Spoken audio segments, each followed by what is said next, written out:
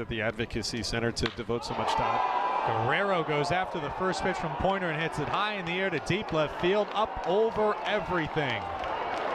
Vladimir Guerrero Jr. blasting a solo home run into the parking lot here at McCoy Stadium. And the Bisons grab another run. It's now 8-4 Buffalo here in the fourth. Wow. That made a different sound off of his bat.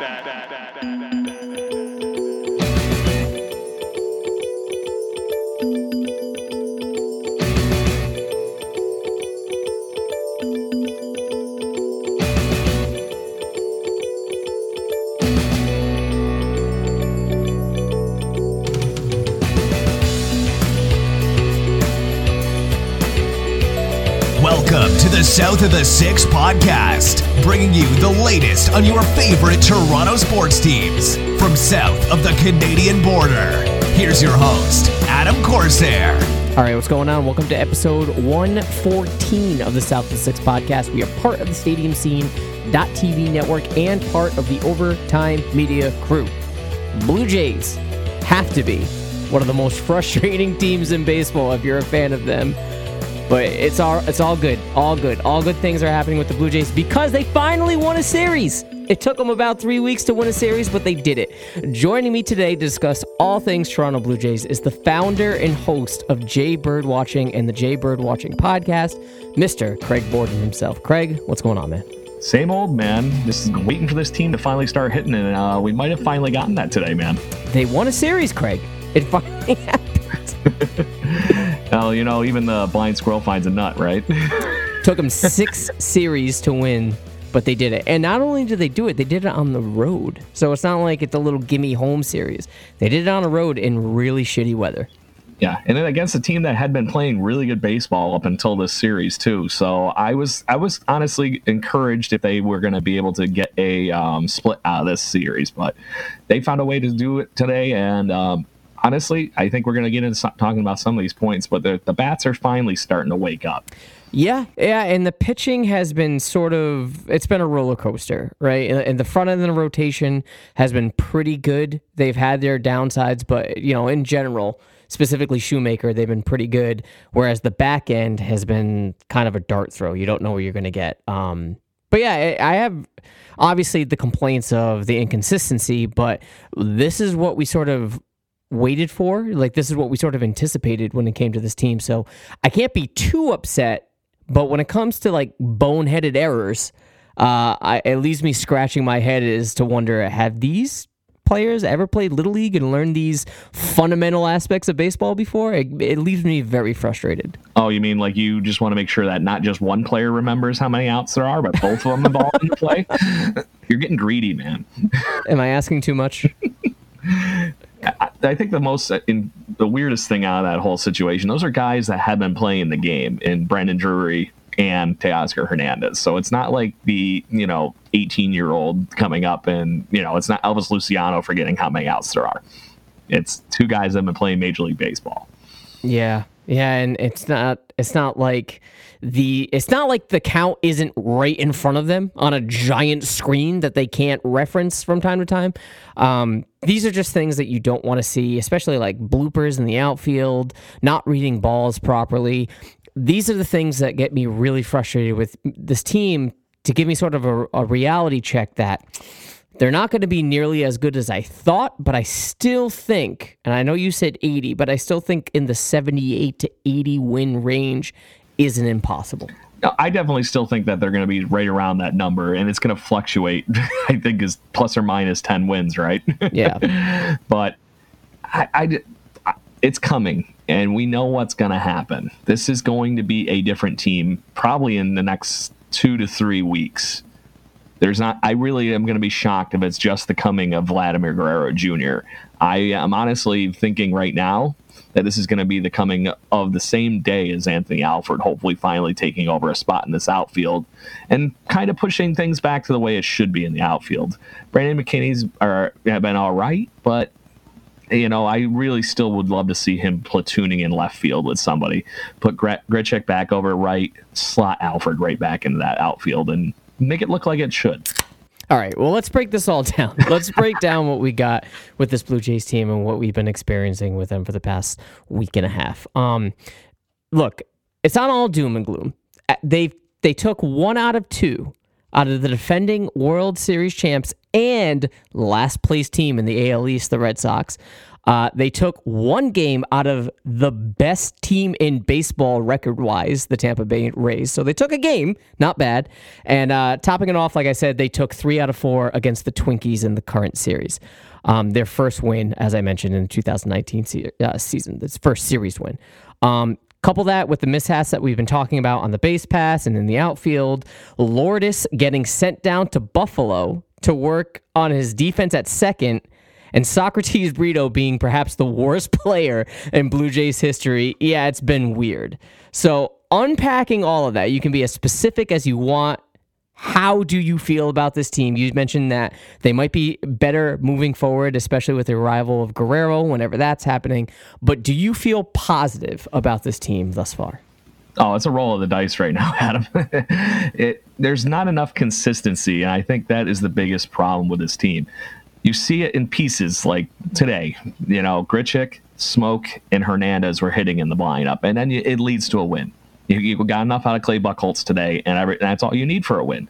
But all these other games, it is. I was talking about this with Brandon Panikar on the Jaybird Watching Wednesday Wall-Up podcast the other day, and over those series you were just alluding to there, the Blue Jays have only scored like 3 runs before the 7th inning in those games. It's insane. I don't know how you could expect to win when you are only showing up offensively in the final frames. Yeah, and there are only a couple of members on this team that are producing offensively, like you've mentioned.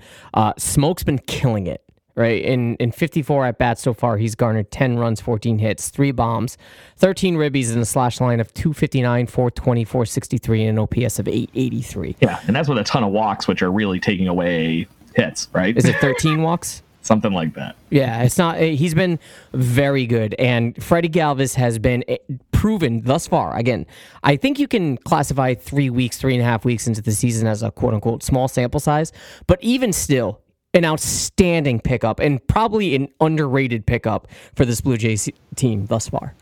Oh, he's the cornerstone right now. If you had to. What has went right for the Toronto Blue Jays so far this season is the few starting pitchers that have been off to an incredible start and Freddie Galvis. There's not really many people arguing about that point. No, it's true. And there was a time, recently that Randall Grichuk was pretty much up and down, but today it seems like he's getting back in the right direction after hitting a pretty decent home run. I would like to see a little bit. No bat flip. All right. So why don't we just get into this? This was the topic that I kind of wanted to spring up on you. It's Blue Jays related, but not really. Tim Anderson yesterday for the White Sox had a pretty epic bat flip or bat toss against the Royals. I love that. I can't get enough of that shit. I love the emotion. I love when players show it. I love when players sort of buck the trend of being robotic and stoic and these unwritten rules of baseball. I think the game is thirsty for more of that. All right. We can get into that and this topic of Grichuk. Grichuk took it upon himself on Twitter, and I'm going to quote the tweet. He says, "Guys are getting a little excessive on pimping home runs, on meaningless home runs too. Act like you've done it before one time." Anderson responded with, "Put a name on it so we can see who you're talking about, bruh." To which Grichuk responded with, "Guy, are you really responding to my tweet?" Shaking my head. "It wasn't intended for anyone specific, but clearly you responding shows you're guilty of something." First of all, I call bullshit. If Tim Anderson never did that yesterday, Grichuk's not making this tweet. And why are you even saying anything at all? I'll make the argument that in some cases it might have been anybody else that Grichuk might have made that. Right? But it was going to happen one way or the other, I think, inevitably, just because, like you said, it's part of the game now. Me personally, watching that Tim Anderson home run, I didn't have any problem with I don't need this bat anymore, was more or less how I saw the bat flip. It was like a dart throw. Yeah, get it out of here. Yeah. the fact that he stood there and watched the home run for what felt like 15 freaking minutes, that's what I had a problem with. He's showing up the pitcher at that point. I hear that, and a lot of people are saying that it's disrespectful to the game, in which I responded, I don't think it's disrespectful to the game. If anything, it's disrespectful to the pitcher. And if the pitcher feels disrespected, I know this is how baseball has been operated for years, but I think we're at a point in time, and this has nothing to do with being politically correct. I just don't like players acting like goddamn Neanderthals and chucking balls at someone just because they felt shown up. If you want to prove a point, I argue that it's more effective if you just strike the guy out. Yeah, stare the guy down like Ray Halladay always used to do after he walks back to the ball. Yeah. Shaming, but like I said, I think the biggest problem with that home run, at least if I was standing on the mound, I would have taken offense to it. You hit the home run, you did the bat flip, get running. For sure. Admiring your work, I can see how that'd be disrespectful. I just don't know that it warrants headhunting at that point. Oh, I don't think that one case, at least with Anderson, would have ever led to a headhunting thing. And I really don't think anything is ever going to come out of this conversation that Grichuk's starting up with everybody, because it's the same battle that we've been having over the last, 5-10 years now. Players have more emotion. I love every minute of it, but like I said, there is a line there that if somebody might get offended, things are going to happen. And if it's a ball in somebody's ear, or somebody pulling a Bull Durham and yelling, "What are you doing? Get moving, dummy!" Yeah. Something. Honestly, I was more surprised the catcher didn't say something in the midst of that equation with him standing there. Right, and he might have. We just didn't pick up on it with the audio. Right. I don't know. I just think there's this cognitive dissonance between like the purists in baseball when they say things like, you have to be straight face, you have to be stoic. But if players like, previous players, they don't even have to be current, but players like Jonathan Papelbon or Jason Grilli or, I don't know, Marcus Stroman, if you want to talk about current players, these players that show emotions after strikeouts, we love it, and there are no issues with that. No one bats an eye. But for some reason, when it comes to offense at the plate and you do something with your bat, you're breaking a rule. I just don't see the connection here. Yeah, 100%. But I don't know. I really just don't. It's not going anywhere. It's part of the game, and it's going to keep happening. I just hope it doesn't get to the point where it is just too outlandish, where the guys like make it like a freaking touchdown dance or something like that. And that's completely out. That you deserve a ball in the ear if you have some preordained routine ready to run off with. This is the Overtime Podcast Network. For sure. If you're doing a choreographed dance, I think there's something wrong. But, along the same lines there's this conversation that is picking up more and more steam every year of how to fix baseball, quote unquote. Now, some people think that when it comes to the game itself, the rules, the actual written rules of how the game is played, don't need to be altered. I'm talking about like pitch clocks. I'm talking about stepping out of the batter's box. I don't think that needs to be touched. But when you look at the markets that they're competing with, like the NBA and the NFL specifically, who both of those markets are dominating the ratings in comparison to the MLB, I think it has a lot to do with the personalities. I think it has a lot to do with the connections that they have with their fans.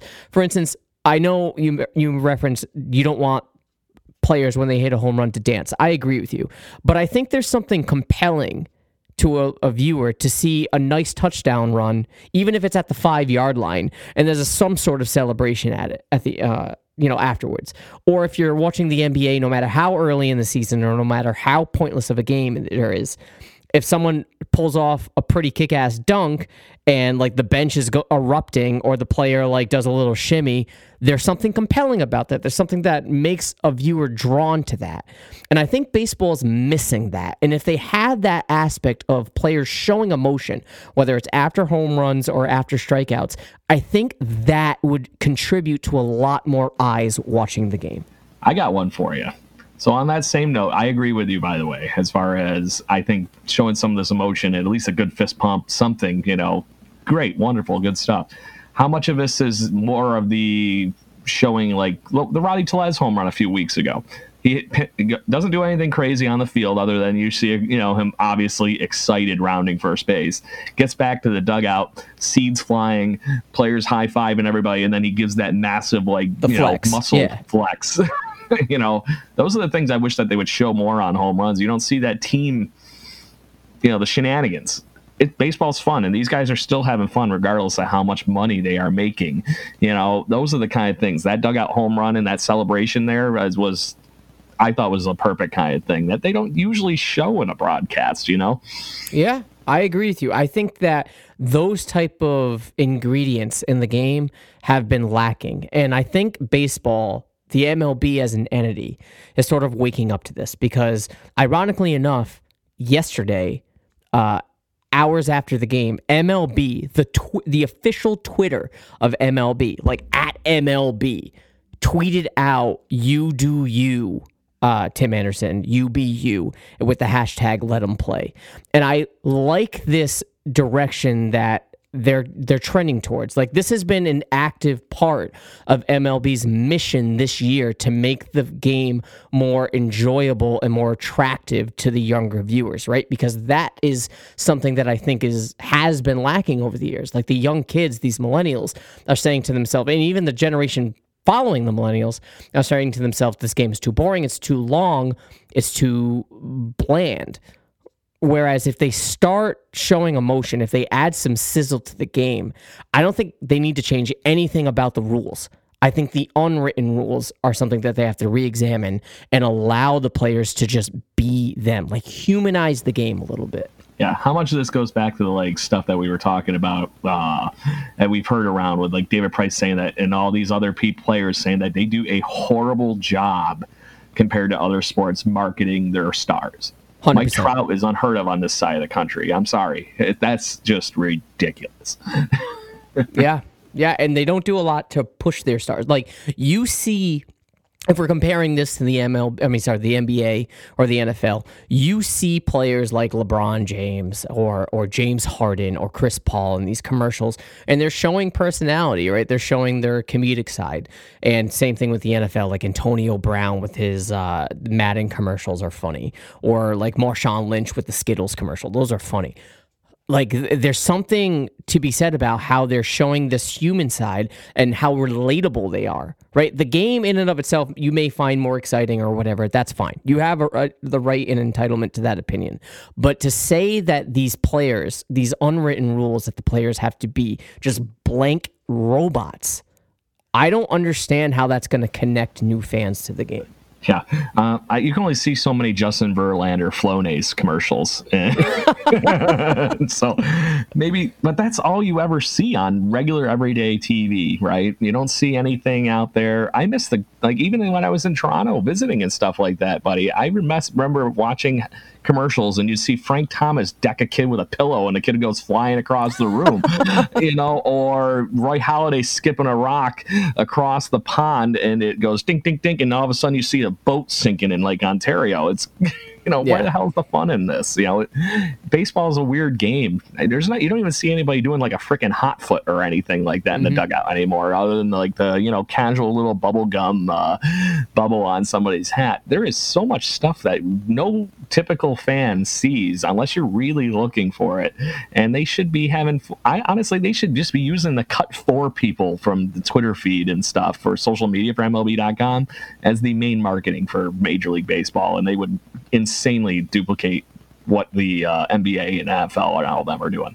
Yeah, I agree. And I think that when you examine the high-profile players in baseball history, right, you look at someone like Babe Ruth. Yes, the talent is unmatched. Yes, Babe Ruth is the god of baseball. This is I'm not taking anything away from his talent.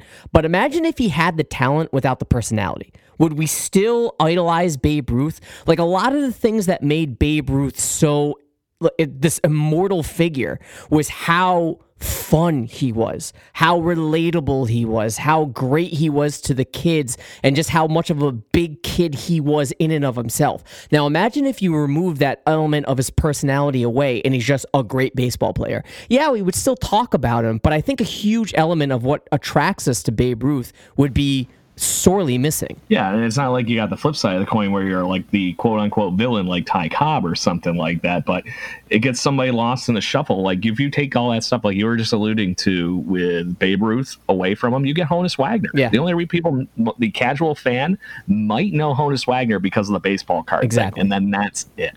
Yeah. And imagine if, like, these unwritten rules were, like, tantamount in the game. Imagine the Jose Bautista moment. Would that be nearly as memorable without that bat flip? I argue no. I can't even think about it without that, because it's just the fact, even when Joe Carter hit his home run, just him, you could see him hit that home run. He took 2 steps and he was flying off the ground higher than I can jump in him about, my best day of my life. He almost missed first. Yeah.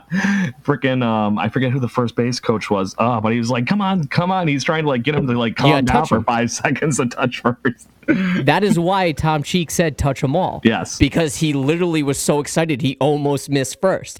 So, like, when you imagine that moment without that call. Imagine that Blue Jays moment without Tom Cheek saying, touch them all, Joe. You'll never hit a bigger one in your life.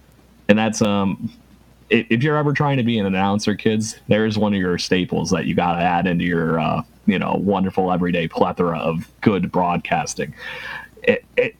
It's historic. And if you don't have those kind of moments, and they have been a lot in baseball, man, we're only a few weeks into the season, and watching what the Milwaukee Brewers and whatnot are doing, I wish I could hear more of Bob Uecker's calls for some of those games. And those are all things that should be slapping me in the face every day when I go on Twitter with MLB.com's, hashtags and everything like that.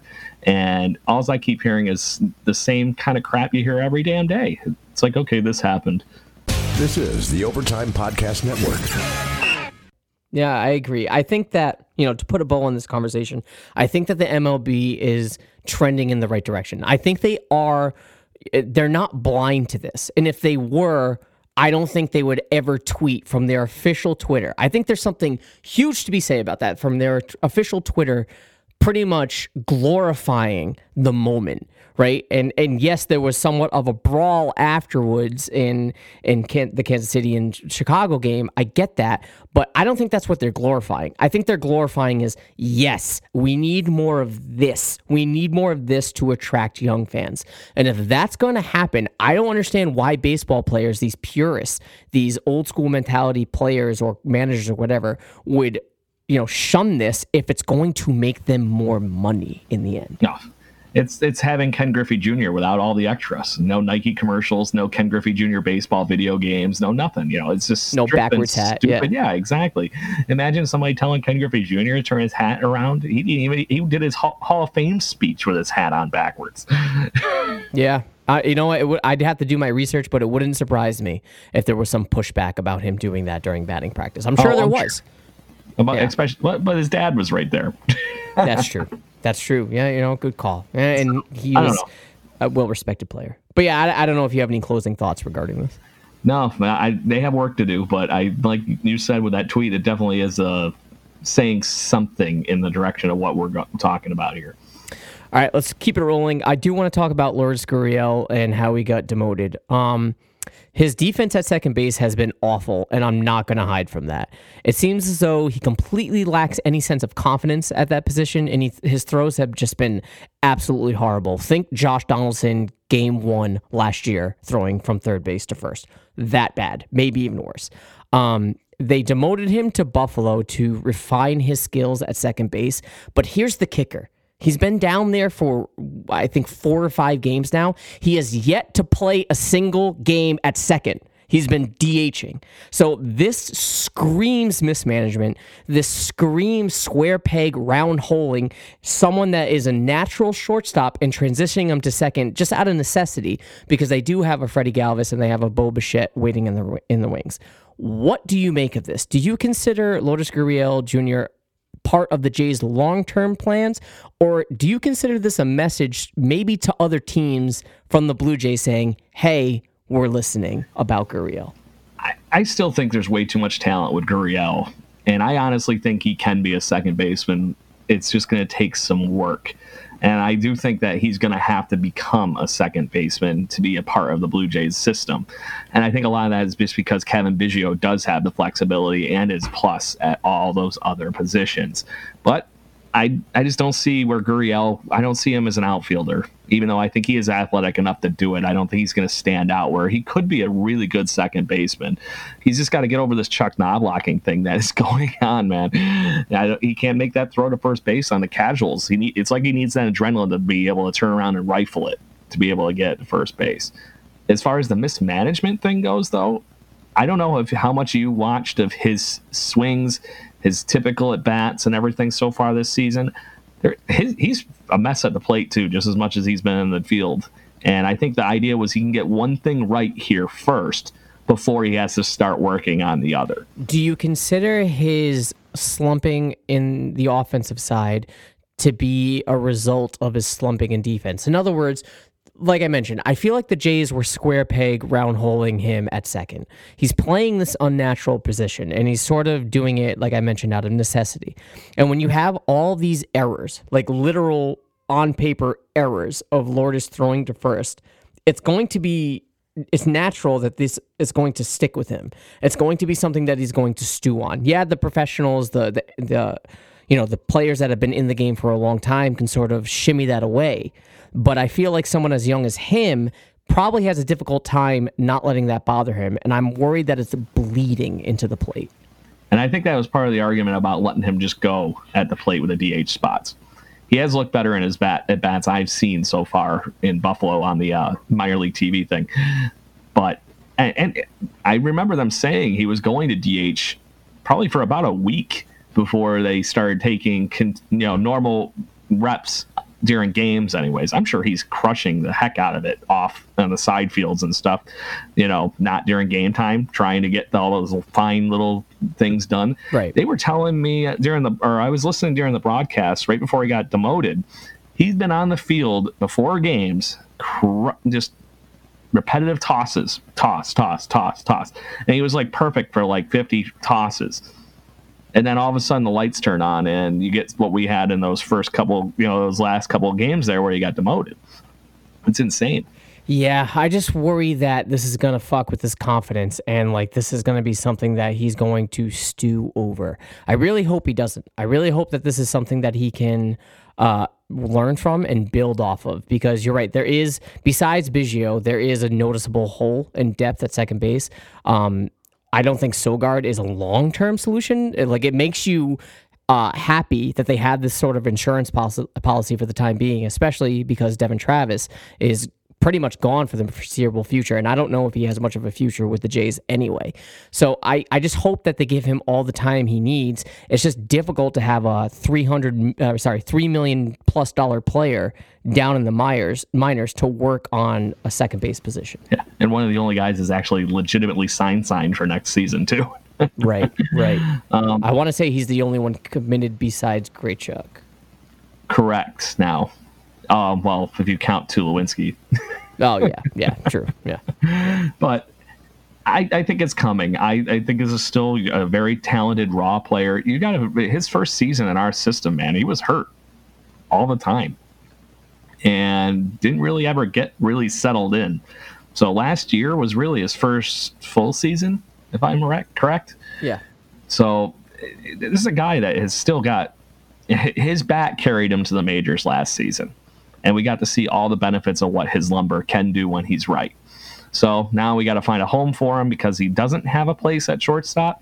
I didn't think they were going to give him that job anyways, but I would have liked to seen what would have happened before, you have thrown Bo Bichette into this conversation. Because now we know Bo Bichette is going to stick at shortstop, and I don't really think you can change my mind on that. Watching what I've seen from Bo Bichette at shortstop has been nothing short of seeing a everyday shortstop that can hit very, very well. And maybe long ways, he's a position switch, but I'm not messing with him 1 second right now. And you got somebody like Lourdes Gurriel Jr. that hasn't really stood out, even at shortstop when he played. He had plenty of errors last year at shortstop too. I'm glad you mentioned Tulowitzki, and you probably did this unintentionally, but Bo Bichette really reminds me of a young in his prime in Colorado, Troy Tulowitzki, the way he fields that ball. Yeah, and he got to hang out with him probably way too much when his dad was the hitting coach for the Rockies for a couple of years there. But if he was going to learn from somebody, really, Troy Tulowitzki is until all these recent injuries over the last 5 years or so, he was the best shortstop, hands down, in Major League Baseball. Yeah, I think there was a time where Reyes was challenging for that, like when Reyes was in his prime in New York. But otherwise, I think Troy Tulowitzki was head and shoulders the best shortstop in all of baseball. I don't know. This is a very peculiar thing that the Blue Jays are doing. I understand the merit behind it. I understand that they want to protect their asset because I do think they view Gurriel as part of their future. Now, how long that future is with them, I don't know. That remains to be seen. Like we said, we do have Biggio coming up in the minors and Bo Bichette. But I don't know. This timing is kind of poor because there is a Gurriel bobblehead day on the 24th. So chances are he won't be on the club when that bobblehead is released. Yeah, but like I said, I think it is coming, and I think he is going to be a very, very good Major League Baseball player. The catch is it might not be with the Blue Jays long term with all these other prospect talents that we do have. Gurriel's lumber is going to give him good trade value regardless of this position thing going on because we know what he can do at the plate. But as of this season so far, there was too many things going wrong, buddy. So something had to change, and it had to be him going to Buffalo to just get everything on pace. It really wouldn't shock me if he's back up here in a few weeks. This is the Overtime Podcast Network. All right, let's keep it rolling. I do want to bring up Socrates Brito because besides having one of the coolest names in baseball, he's just been terrible. So, Let's talk about Eric Sogard instead. Imagine that. Imagine that we're in a position in 2019 that we'd rather talk about Eric Sogard than a guy named Socrates Brito. Blows my mind. Look, I would assume that whenever they decide to bring Vladdy up, Brito will be the guy they end up chopping, if not releasing altogether. He's been so poor that in his first 8 games with this team, he has gone hitless in 21 at-bats and 23 plate appearances, breaking a franchise record previously held by David DeLucci for the longest hitless streak to begin as a Blue Jay. Couple that with 10 strikeouts in 8 games. How long are we supposed to put up with this? Well, first I have to say, I think that this week might have been the most press that David DeLucci ever had in his whole time with the Toronto Blue Jays because of that stat. But the only guy that's got a bigger streak of hitlessness in all of Major League Baseball this year is Chris Davis. Yeah. It's insane. I just can't believe that they are giving this guy a leash as long as they are. Yes, he has some good tools, but he is at best right now a quadruple A player, and he needs to prove me something, anything, to even be above anybody that should be in conversation for that outfield job.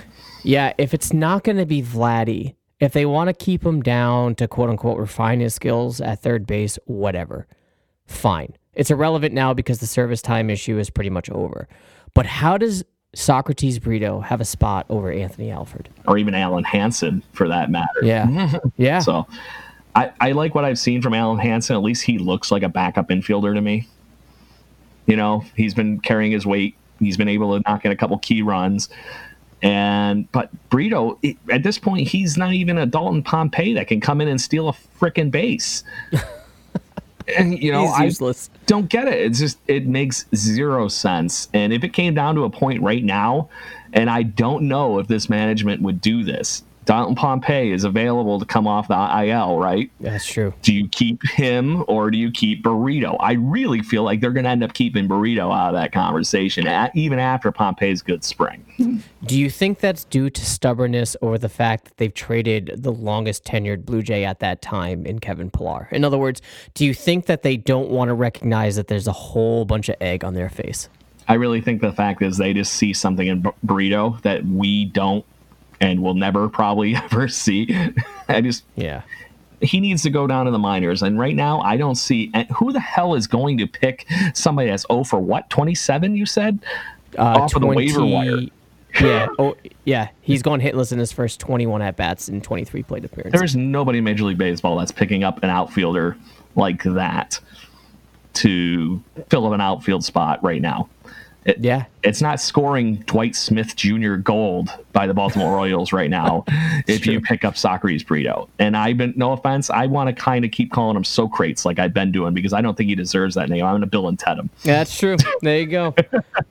It just shocks me because what this message that they're sending, they being the brass, this year isn't about winning. And I know that we sort of known that in the back of our minds, and we like to convince ourselves that there may be a glimmer of hope that this team could overachieve.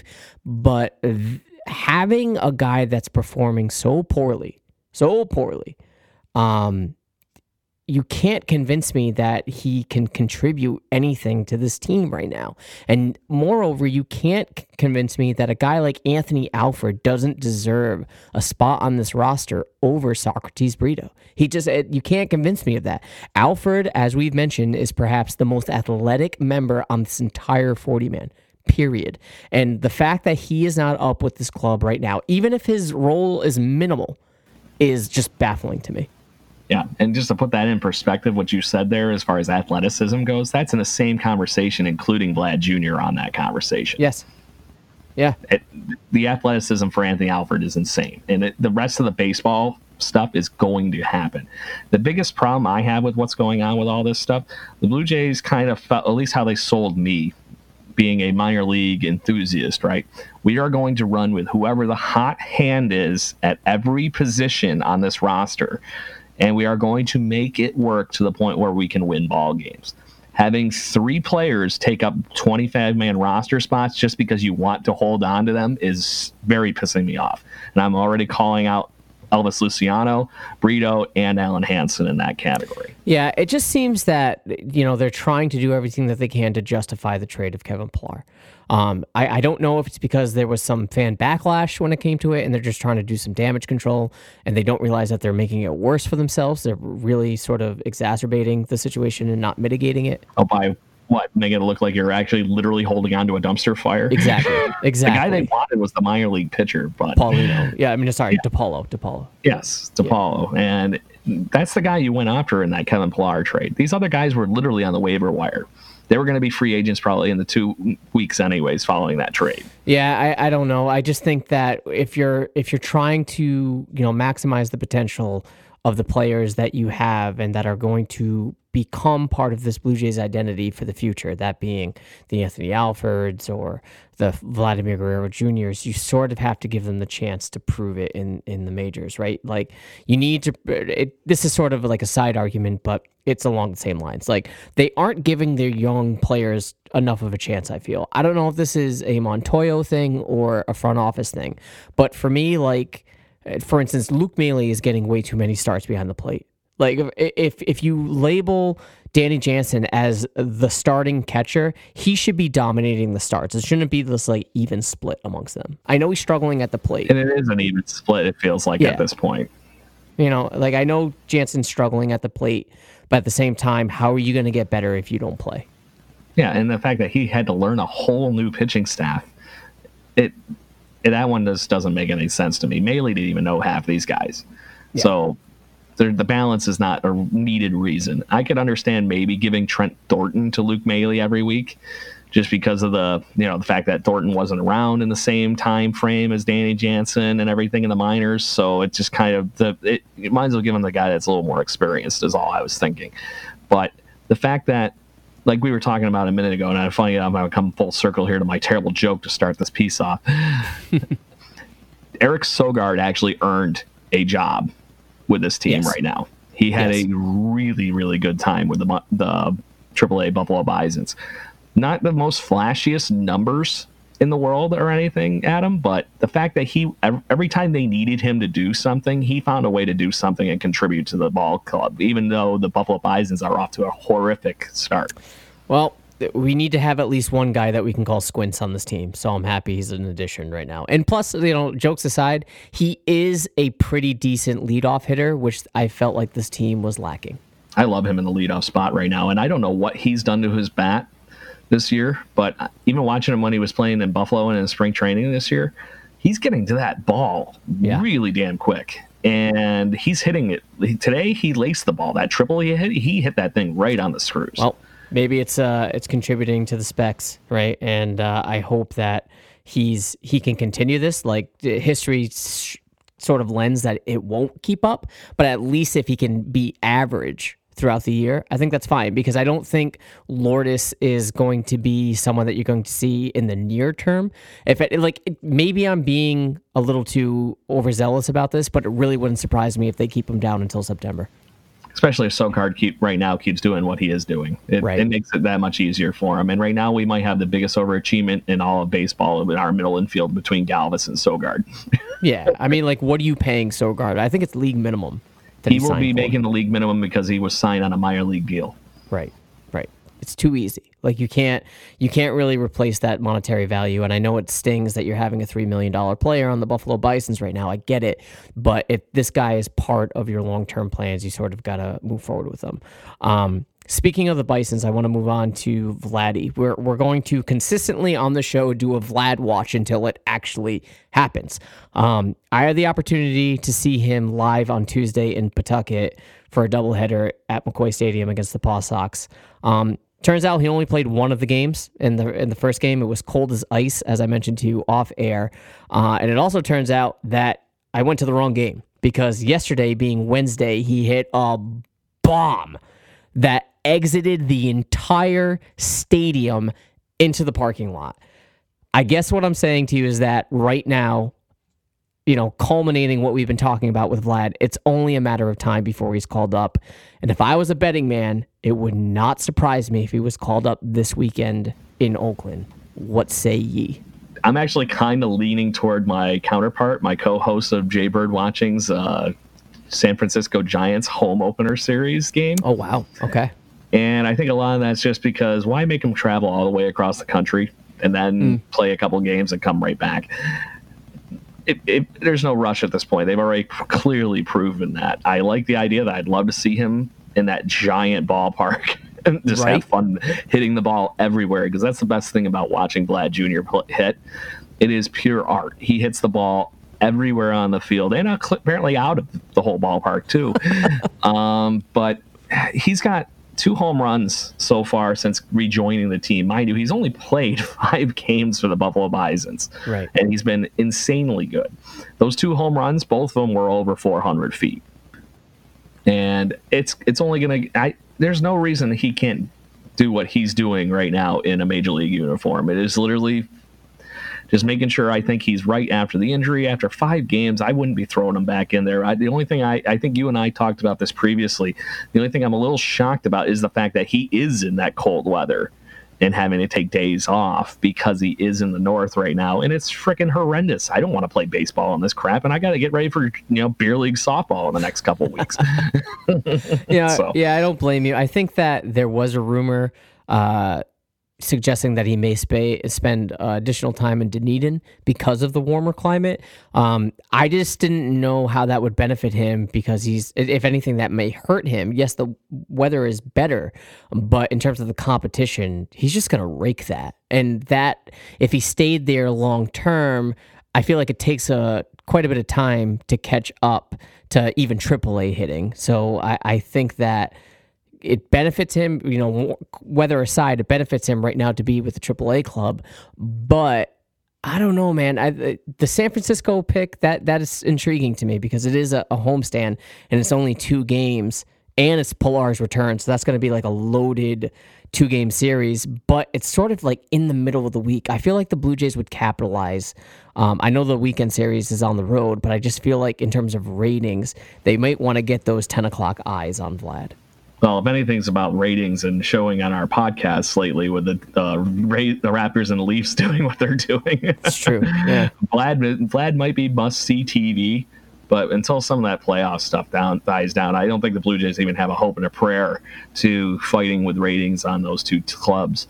But Vlad and the Pilar thing together, that first off, it makes people forget about the Kevin Pilar thing when you're kind of doing the Donald Trump thing and going, hey, look over here, I'll do this. Right. But it's going to happen. And I think they said during the broadcast today that Charlie Montoyo is expecting him shortly was the key word, while the rest of the Blue Jays brass is kind of holding it a little bit closer to the chest. Yeah, So- I do remember that the assistant GM, there was an interview with him. I want to say it was yesterday, or maybe it was the day before. I'm not sure. But he's pretty much spewing some bullshit about how they don't want to bring him up too soon because prospects, if you bring them up too soon, they're not ready, they're going to flounder, and they're not going to turn into what they have the potential to be. I'm not buying that at all. I understand this is just lip service. They sort of have to say this in order to not get sued later on or to have a grievance filed. Yeah. They're just, for me right now, they're just trying to find new shit to say in order to defend the action. And they're being clever about it, fine. But at the end of the day, man, this guy deserves to be on this club. And I do expect him to hit the ground running right in the beginning because I feel like the anticipation, the pure adrenaline within him is going to be at an all-time high. But having said that, I do anticipate maybe in like a month's time for him to take sort of a dip. I don't want Blue Jays fan to anticipate him being like awesome for every single month of the season. Like, this is a game of ebbs and flows, and I don't think Vladimir Guerrero Jr. is going to be safe from that. Yeah, but this is a team that has to capitalize on the fact that you can market Vladimir Guerrero Jr., period, for Toronto Blue Jays baseball. This is the face of the franchise for the next decade, folks. It's going to be fun. Everybody's excited, and there's no reason to be pushing the pause button on that at this point. Once he's fine, he's healthy, he's ready, just get him over here. It's 5 games in. He's got 3 walks and 14 total bases while he's got 6 RBIs. A mere .412 batting average, man. Just insane. The amount of production that's in this guy's bat, even if you don't think he can play third base right now, let him come out and work it out with the major league hitters and the major league coaches, because his bat is ready. Put him in a damn DH spot. Nobody else can hit in this lineup anyway. Right.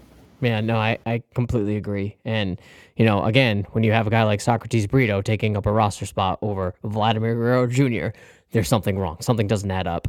I'd rather have Andrew Guillotte or somebody like that up in that spot. Oh, wait, sorry. I love Andrew Guillotte, but he's not going to pan out, I don't think. Just like lending credence to what you just said, though, about how this, young team is going to be fun when it happens. Just envision an infield of Vladdy, Bo, Cavan, and Rowdy. Like, for me, that if Rowdy can get right and he can hit consistently for power, that's fun. Yeah, Rowdy Tellez is the next Justin Smoak for us. We've loved watching Justin Smoak for the last few years. Rowdy Tellez has all the makings of being the offensive equivalent and maybe even eclipsing some of Justin Smoak's faults.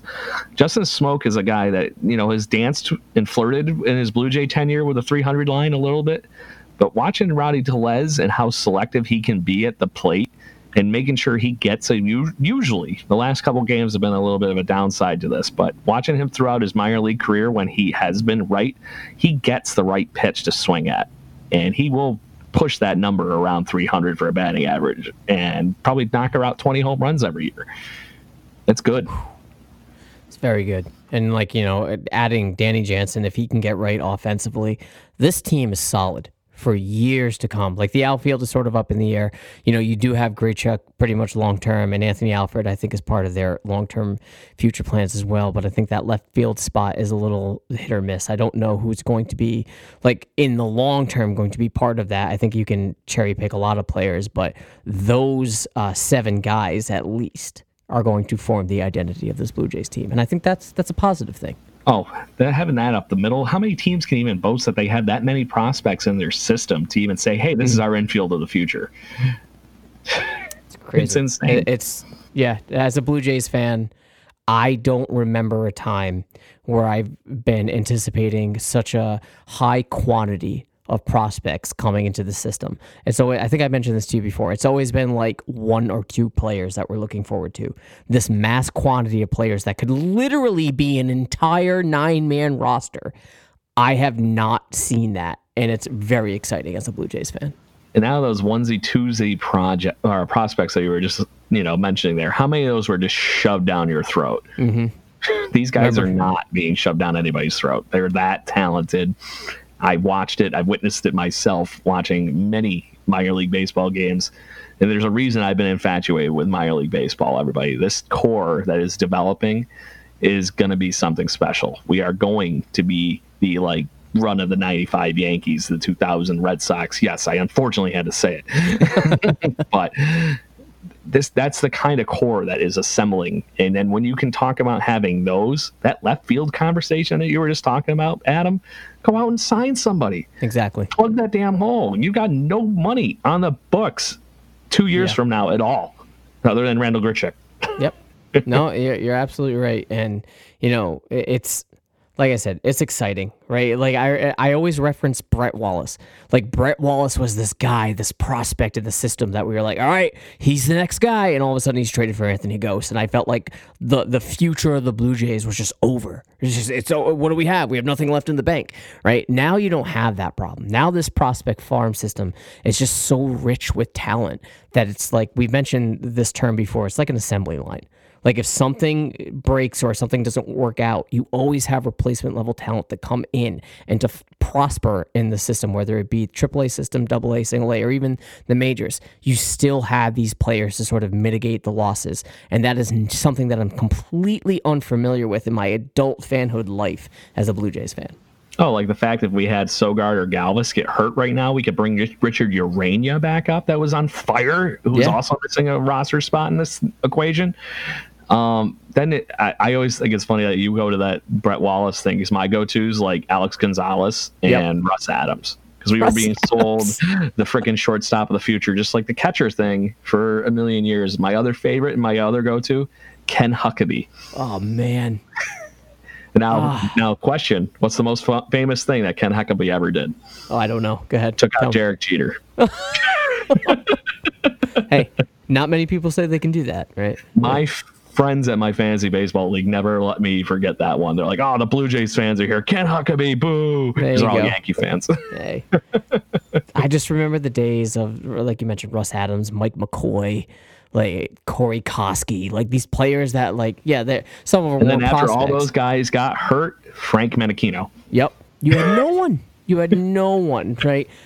So, like, having these players come up, to put a bow on this conversation, having the players come up in this system, it's going to be fun. So, like, I know patience is something that a lot of Blue Jays fans don't have, especially those that jumped on the wagon in 2015.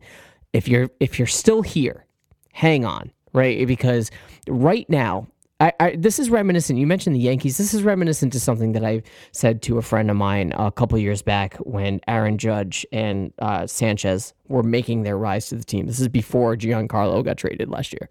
I said, now is the time to pay attention to this Yankee team. They're not going to push the envelope, but they just might. Like on paper, they're not going to be this, breakaway team, but they just might be. You just never know. And you want to be familiar with these young guys now, because if you jump on later, you're going to be called these like bullshit bandwagon fans. So pay attention right now while you can and watch them develop. That's the most fun thing about this team, is that you're watching these kids develop and turn into things. You're not jumping on midway through when they're, pretty much blossomed into these stars. You want to watch them develop, because once you do that, you feel like you're pretty much part of the team all the way through. Yeah. So you mentioned that Yankee team with the new core, right? Mm-hmm. Think of their insane run core. It all contributes back to four guys that they grew on their own: Jorge Posada, Mariano Rivera, Derek Jeter, and Andy Pettitte. Boom. We have a four group right now that could run into that. That is a eerily similar, Adam, with Danny Jansen at catcher. We got a guy like Vladimir Guerrero Jr. that can be the shortstop, equivalent of, or the third base equivalent of Derek Jeter. And we might be lacking on the pitching side a little bit, but there's still some guys there on that. But that infield you were just alluding to with Bo Bichette, and then Anthony Alford might be the other guy, or Nate Pearson or somebody like that. But it's there. And then that's not even talking about Stroman, Sanchez, or any of these other guys that we might be able to hold on to. It's crazy to think about, man. Like I was right. You even have Bernie Williams in that system, right? Like you have. You always got to have somebody like Bernie Williams. Yeah, and they contribute they contributed very well. Like that's an understatement with that Yankee team. Just think about the possibilities that could be achieved with this Blue Jays team. And funny enough, I didn't even think of that too, because in all reality, Anthony Alford is a really similar type player to Bernie Williams. Relies on his speed and his legs to get the work done, but has plenty of other threatening tools and good pop in defense to be very, very good. Yeah.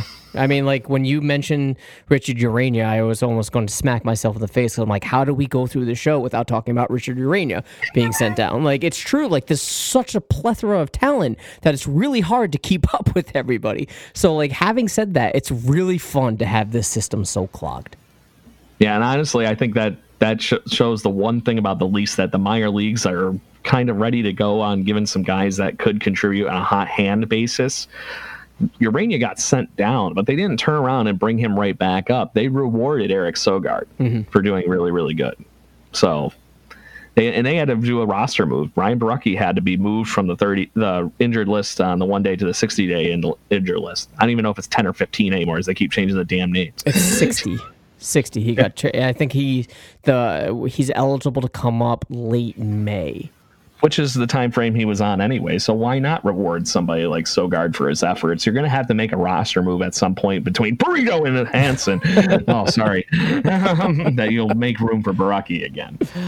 All right, let's move on from that. Let's on the same lines of Sogard. Let's predict the outcome of the next two series. They're going back to Oakland, or at least Sogard is. So they have a 3-game series against Oakland for the weekend, and then they have a 2-game set against the Giants. I think that they have a shot against the A's. I know the A's have been very hot at the plate, and additionally, they just extended Chris Davis, who is now the new Crush Davis in the MLB. But the pitching has been iffy, and it was announced, I want to say yesterday or maybe today, I'm not sure, that Estrada will need some time on the IL due to back issues. What a surprise. But all too familiar to Blue Jay fans, right? Right, yeah. But they have Stroman, Shoemaker, and Sanchez going against this A's team. And I know, like I said, this offense has been hot, but when you're going up against those 3 pitchers, especially someone as hot as Shoemaker, I think the Jays have a shot to take 2. What do you think? I think they have the first 2. I think they're the best chances, because the best pitcher right now for outside of Estrada for the Oakland A's is Brett Anderson, funny enough. Yeah, there you go. Yeah. So, and we don't face him until the 3rd game. And I always wonder, he's one of those guys over the years that's had so much talent, but never really put it all together. So I'm wondering how much of this is the Kevin Pillar-ish like skid. Right. Start off red hot and then something terrible is going to happen. I can tell you, Adam, I've had this guy on my fantasy baseball team for random spot starts, just hoping to catch lightning in a jar so many times over the years, just to make a spot start for an extra start during the week or something like that. And I hope for the best. But going through the rest of the series, if the bats are indeed heating up a little bit, they're going to go somewhere where it's going to be a little bit warmer for the next few days. Yeah. And it could just get it. Hopefully they show up and take down Brooks and Mike Fiers, and it'll be that much simpler. I'm honestly shocked that Fiers has 2 wins and has a 7 ERA. Yeah. You mentioned the climate, and it's not just that. I think the ballpark itself benefits these hitters, especially if they're starting to get into a groove, because that ballpark is spacey. It is very spacey. It's generous with the space. So I think in that aspect, they have the opportunity to take 2, and I think that will surprise some people, right? Because, look, the A's last year had a very solid season, and I know a lot of people had them pegged to have another additional solid season this year. So if the Blue Jays can come out swinging and take 2, I think that says a lot about this Blue Jays squad. The key to this series, man, is going to hopefully be Smoke, Grichuk, and Hernandez continuing to stay at least lukewarm. Yeah, that's true. Our lineup is completely different if at least that imposing piece in the middle is at least moderately threatening, right? We've seen it in most of the wins. 1 or 2 or 3 of them have been finding a way to contribute. Today, we went off and got more runs than we've gotten in like a week. Yeah. Because the 3 of them were in on it. I'll start off with a Grichuk home run, which, to his defense, on the whole bat flip thing, he crushed that thing, put his head down, and Lenny Dykstra sprinted that thing to first base. Yes, he did. Yes, he did. No. So, but then watching Teoscar Hernandez get hot and at least with a couple home run balls, and he's actually had a really nice series. Did he pick up 5 hits during the series? Yes. Yeah. So, and then Smoke's been Smoke. So that lineup is a lot more lengthy with some of that fill-in that we were talking about earlier in the show with those 3 hitting. Yeah. Couple that with Freddie Galvis keeping on going, and I think this team could be very hot going into Oakland. They're off Monday. Freddie's the igniter, man. Yeah. No, for sure. They're off Monday, and like I said, they have a 2-game skid against the Giants Tuesday and Wednesday. We've touched on this. I think people will be excited because Pilar's returning, and if you're like you and like Brendan Pennicar, your co-host, and for me, if it's in my opinion, he'll already be on the team, but if not, Vlad may be making his Toronto debut regardless. So that being said, they have Thornton and Buchholz slated to start those 2 games. I'm going to be conservative about this and say the Jays are going to take a split. What do you think? I think it's just because they're both on the same exact level. Right. I agree with the split. Yeah. I think you and I were texting back and forth yesterday during the game, and Thornton had a rough outing. His release point was just sort of all over the place. I know the rain delay probably had a lot to do with that, plus the cold weather, and it was wet. So I'm going to give him a pass on that. Buchholz didn't have his best stuff today. They say it was because it was a midday start. So again, I'm going to give him a pass on that. If I were a betting man, I'm hoping that Thornton, in a controlled environment, can keep it up in Toronto, and I think that's the game they're going to win. Either way, both of them, regardless of what those little things you were touching on there, Buchholz found a way to hold 3 runs down today for the Minnesota Twins, who are a very good ball team and a powerful ball team, Right. And then Thornton didn't get out of control, regardless of those things going on. You know what I mean? So there's still very encouraging things, especially for Trent Thornton. And Clay Buchholz was a pleasure to watch, I thought, today, regardless of those facts that he might not have been on his best game. I think it just shortened his outing today. Well, if they're going to take 2 out of 3 against Oakland and split a series against the Giants, what does that mean? That's 3 out of 5 we're talking? That's not bad. Hey, that's the old Cito Gaston baseballism. You win series, you get to the playoffs. That's right. Yeah. And this would be if we're correct, this would be the second series in a row, not just the second series, but the second series in a row that the Blue Jays can take. So that would pretty much put April, not end it on a high note because they still have a couple more series after that. But at the same time, this would pretty much encourage fans going into the next week. And hopefully Vlad's on this team. So, attitudes would be high with the addition of Pilar coming back and with the addition of Vlad, maybe, knock on desk, being on this team. It's fun. It's a good time to be a Blue Jays fan. I know it's the end of April, but hey, it could be worse. You could be the Boston Red Sox. And I'm so glad I'm able to say that. You've been holding on to that one this whole show. I feel like you were ready to spike that thing. There's your bat flip for the end of the night. I can't top that, so let's end it here. Craig, you know the deal. First of all, thank you so much for coming on. You know the deal. Promote anything and everything you got going on. Go for it, man. Floor is yours. So, as you are plenty privy to as being a, more or less partner of Jaybird Watching, we're trying to expand, man. We're trying, we do the morning matches, which are weekday episodes. Just going over what's going on in the Blue Jays system in general, what's up. It's meant to be a quick 10-minute show in your morning, so you can listen to those in the commutes. We also do the Wednesday Wallop Show, which is me and Brendan Pennicar, which is my now full-time partner on Jaybird Watching. It's not going to be just him joining me for a once a week thing. He's hoping to have his own show, segment, whatever you want to call it, on Jaybird Watching as well.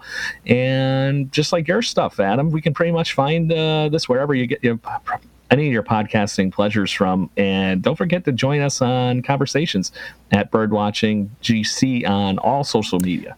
I highly encourage anybody listening to this that is a Blue Jays fan, why else would you be listening, to subscribe to Craig's show. There will be a link to the show in the description box, so all you have to do is just click there, click on the link, and hit subscribe. That's all you got to do if you're listening on iTunes. Or if you're listening on anything else, it's right there. I highly encourage it. You literally click the subscribe button once. All those wonderful shows that we were talking to under the Jaybird Watching conglomerate. Yeah, it's all one-stop shopping. I highly encourage anybody that is looking for Blue Jays content and is thirsty for Blue Jays content to subscribe to your show. You and Brendan put in a lot of hard work. You put in a lot of hard work, almost basically on a daily basis during the week to get everybody caught up to date on Blue Jay stuff. I applaud your efforts, man. It does not go unnoticed. So everybody, I encourage you to follow Craig and the Jaybird watching Twitter feeds. They're must follows if you're a Blue Jays fan. Craig, I really appreciate you coming on, man. I know you had some stuff going on during the day, but I'm glad you're here. Welcome back to the show, and we'll do this again, man. Thanks for coming on. Anytime, my friend. I love having our chats. Hopefully we get to have a few beers in person at some point in the near future. Hell yeah, man. All right, man. Have a good night. Cheers, bud.